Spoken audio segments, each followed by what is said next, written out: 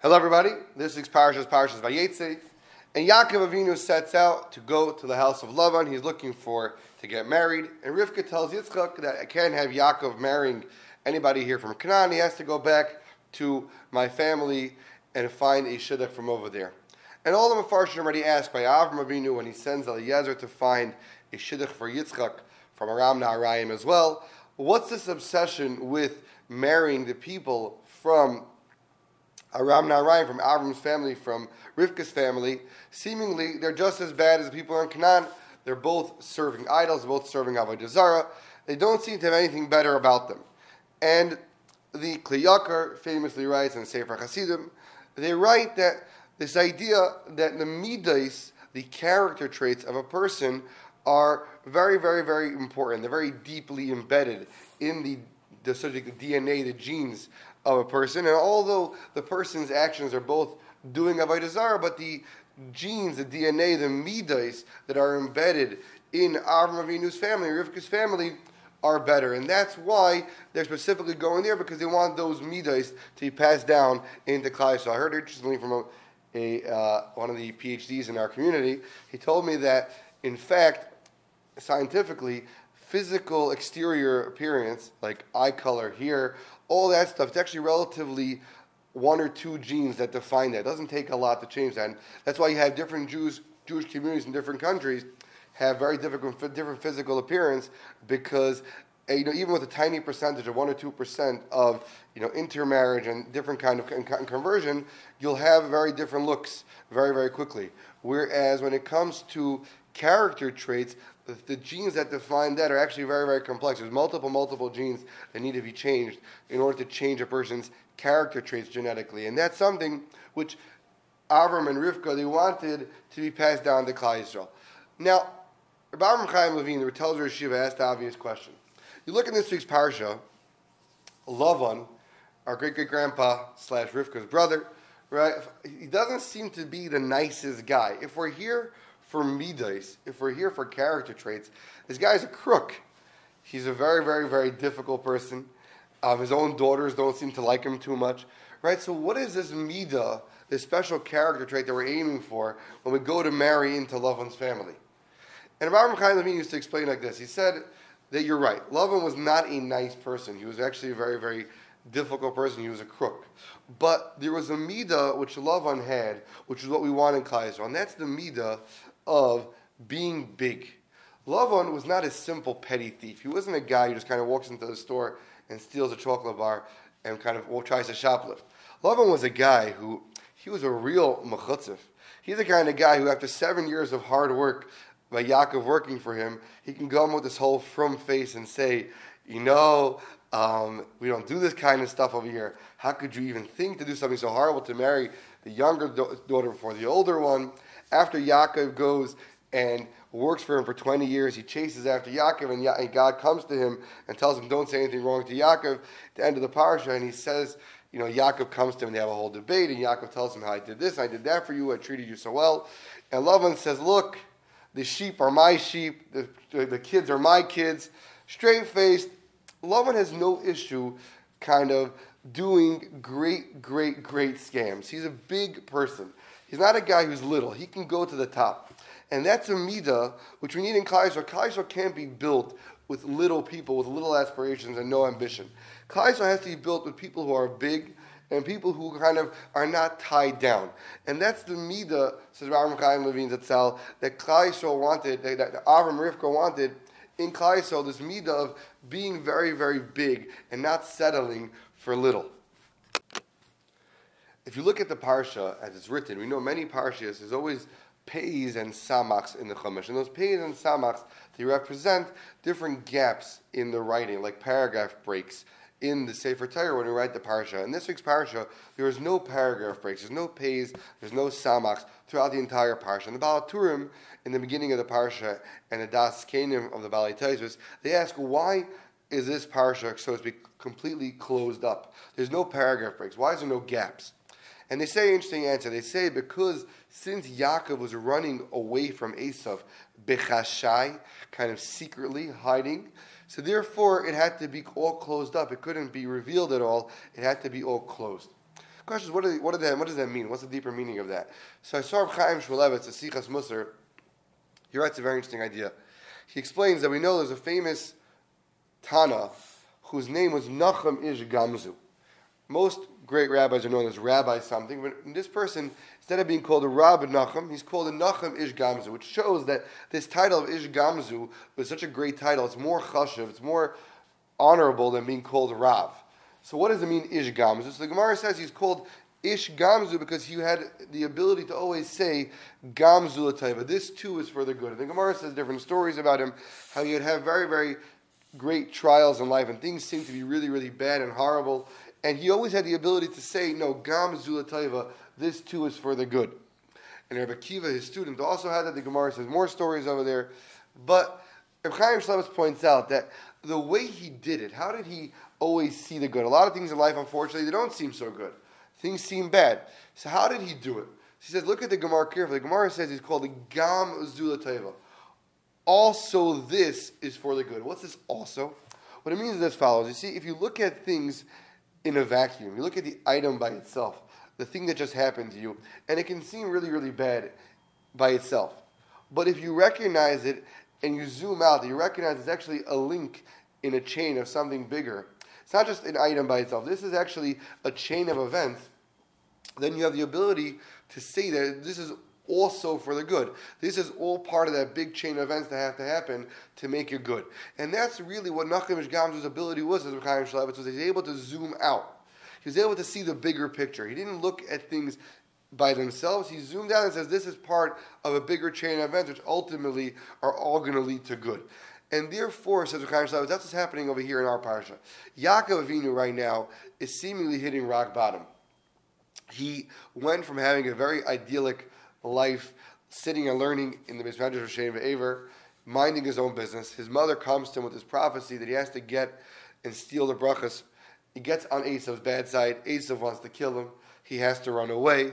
He ends up getting Eliphaz, stealing everything he has. According to the Medrash, Eliphaz even stole his clothing to the point that Yaakov literally had nothing to wear, even the shirt on his back, and he had to find, the Medrash says, was a guy who died, and Yaakov Avinu had his clothing, took from him, and he has to go now and work for 14 years to be able to afford to buy his wives, so to speak, to get married. He has a very, very tough time. And the whole parsha, seemingly, Yaakov has one bad event happening after the next. The whole parsha seemingly is just bad events consecutively. But if you zoom out on the parsha, and you don't take it as separate events, you don't have these breaks in the paragraphs, the pays and the samachs, but you look at it as one seamless chain of events, then you recognize it's Gamzu L'Taiva, the whole thing was for the good. And that's why the parsha has no gaps. It teaches this point, that Yaakov Avinu, although each thing independently may be very difficult, Yaakov Avinu is being shown by Kadosh Baruch Hu that ultimately the whole package is for the good. And that's how we have to view things in our own life, is a lot of times you have to just step back and say, okay, there's a bigger picture here, and I'll see how this is just a link in the chain. The Medrash, in the beginning of Eicha, tells us how when the Jewish people were exiled after the Churban Beis HaMikdash, they went and they davened, and all the different forefathers come to HaKadosh Baruch Hu, and they davened that Klal Yisrael should be allowed to return, daven for the kind of the Geula to come. And each one of them, HaKadosh Baruch Hu finds some kind of reason why he shouldn't listen to their tefillos. Avram Avinu davens, HaKadosh Baruch Hu says no. Yitzchak davens, Yaakov davens. The only one, says the Medrash, who ultimately HaKadosh Baruch Hu listens to and agrees to take Klal Yisrael back is Rachel. And Rachel comes and says, I gave up my husband for my sister, so she shouldn't be embarrassed. I gave up everything I had.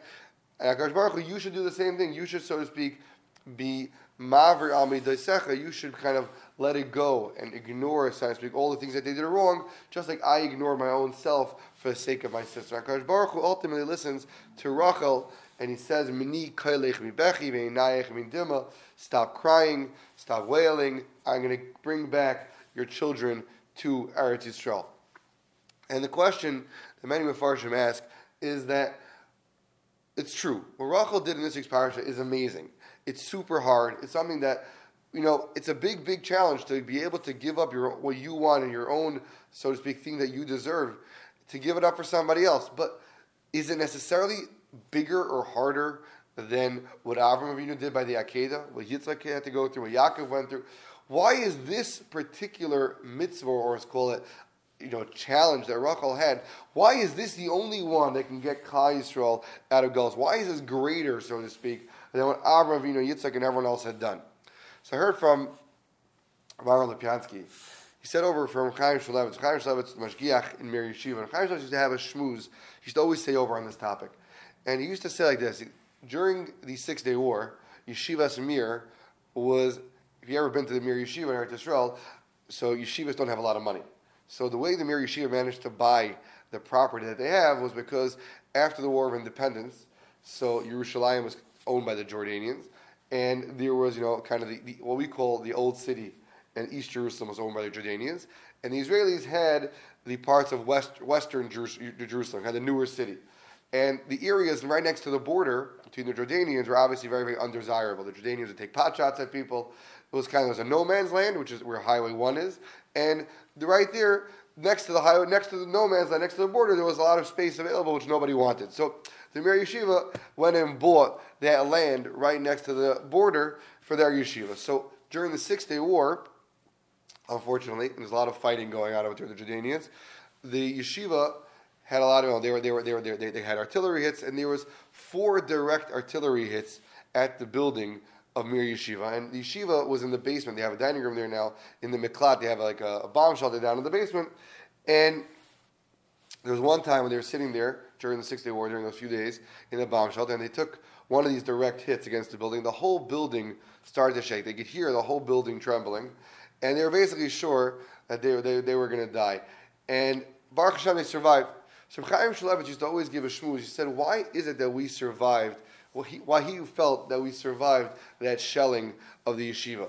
And he said, obviously there's a lot of Torah being learned in yeshiva, there's a lot of tefillah, we're doing amazing things in the yeshiva, but he felt that wasn't the schus that got them out of that particular dark hour. And he said he felt the schus was as follows. When they were in that miklat over there, in the basement over there, so there was a neighbor, there's a woman who lived near the yeshiva, a woman who had a very, very hard life. She was an aguna for 20 years. An aguna is a woman whose husband refuses to give her a get. Her husband walked out on her and didn't give her a get. And this woman was very, very poor. Obviously, she wasn't married. She couldn't make her own money. And she was kind of still trying, hoping to get a get from her husband. And she led a very, very difficult life. And she was very, very bitter. She was a very, very bitter person. And this woman, she didn't have her own bomb shelter. She lived in a small apartment nearby. So she and a couple of other neighbors, they all stayed together with the yeshiva in the bomb shelter. And when they had that direct hit, this woman got up while they were all there, and she said, HaKadosh Baruch Hu, my husband, he ruined my life. He made my life miserable, but I'm going to forgive him. I'm going to forgive him, and HaKadosh Baruch Hu, if I could forgive him, then you have to forgive us and save us. Chaim Shulevitz said that he thinks that schus is what saved the yeshiva, because what happens is when a person has every right to something. This woman, her husband ruined her life. He was horrible to her. He embarrassed her. He humiliated her. He basically left her chained with no possibilities of moving forward. He did something terrible to her. He wounded her in a very, very serious way. She has every right to be upset at him, to hate him, and yet she has the ability to go and say, HaKadosh Baruch Hu, I'm going to forego my right. I'm going to let it go. When a person does that, it's not just a very big mitzvah. It's not just a very, so to speak, big schus. It's a different type of schus. You have in the airport, you have regular security, and then you guys have TSA pre-check. Right? In TSA pre-check, they're not checking you anymore. You don't have to go through all the same stuff that the regular people have to go through. When a person is mavir al midaisav, the regular rules of schusim and averis and checking, would you have more schusim or less schusim, they don't apply anymore. You showed HaKadosh Baruch Hu that you're willing to forego your rules and your rights and your things that you deserve. HaKadosh Baruch Hu says, I'll do the same for you. You deserve it, you don't deserve it. I'm not looking. I'm not checking. You just get to go. And that's what happened with Rachel as well. Klal Yisrael did a lot of very big sins, unfortunately, which destroyed the Beis HaMikdash, and they really didn't deserve to come back. So no matter how big a schus Avram, Yitzchak, Yaakov could bring, there's nothing you could do because Klal Yisrael had bigger averis. There wasn't a schus that can get them out. Only Rachel, who comes and says, HaKadosh Baruch Hu, forget rights and wrongs, forget schusim. I gave up what was mine for my sister. I didn't calculated. I didn't say, does she mind this? I let it go. I said, I don't want her to be embarrassed. I can't have that happen. I'm going to let it go. HaKadosh Baruch Hu sees when someone does that, and HaKadosh Baruch Hu said, fine, you're right. I'm taking Klal Yisrael back no matter what, because you were Mavir, Amidasecha. You let go what was yours, I will let it go for Klal Yisrael.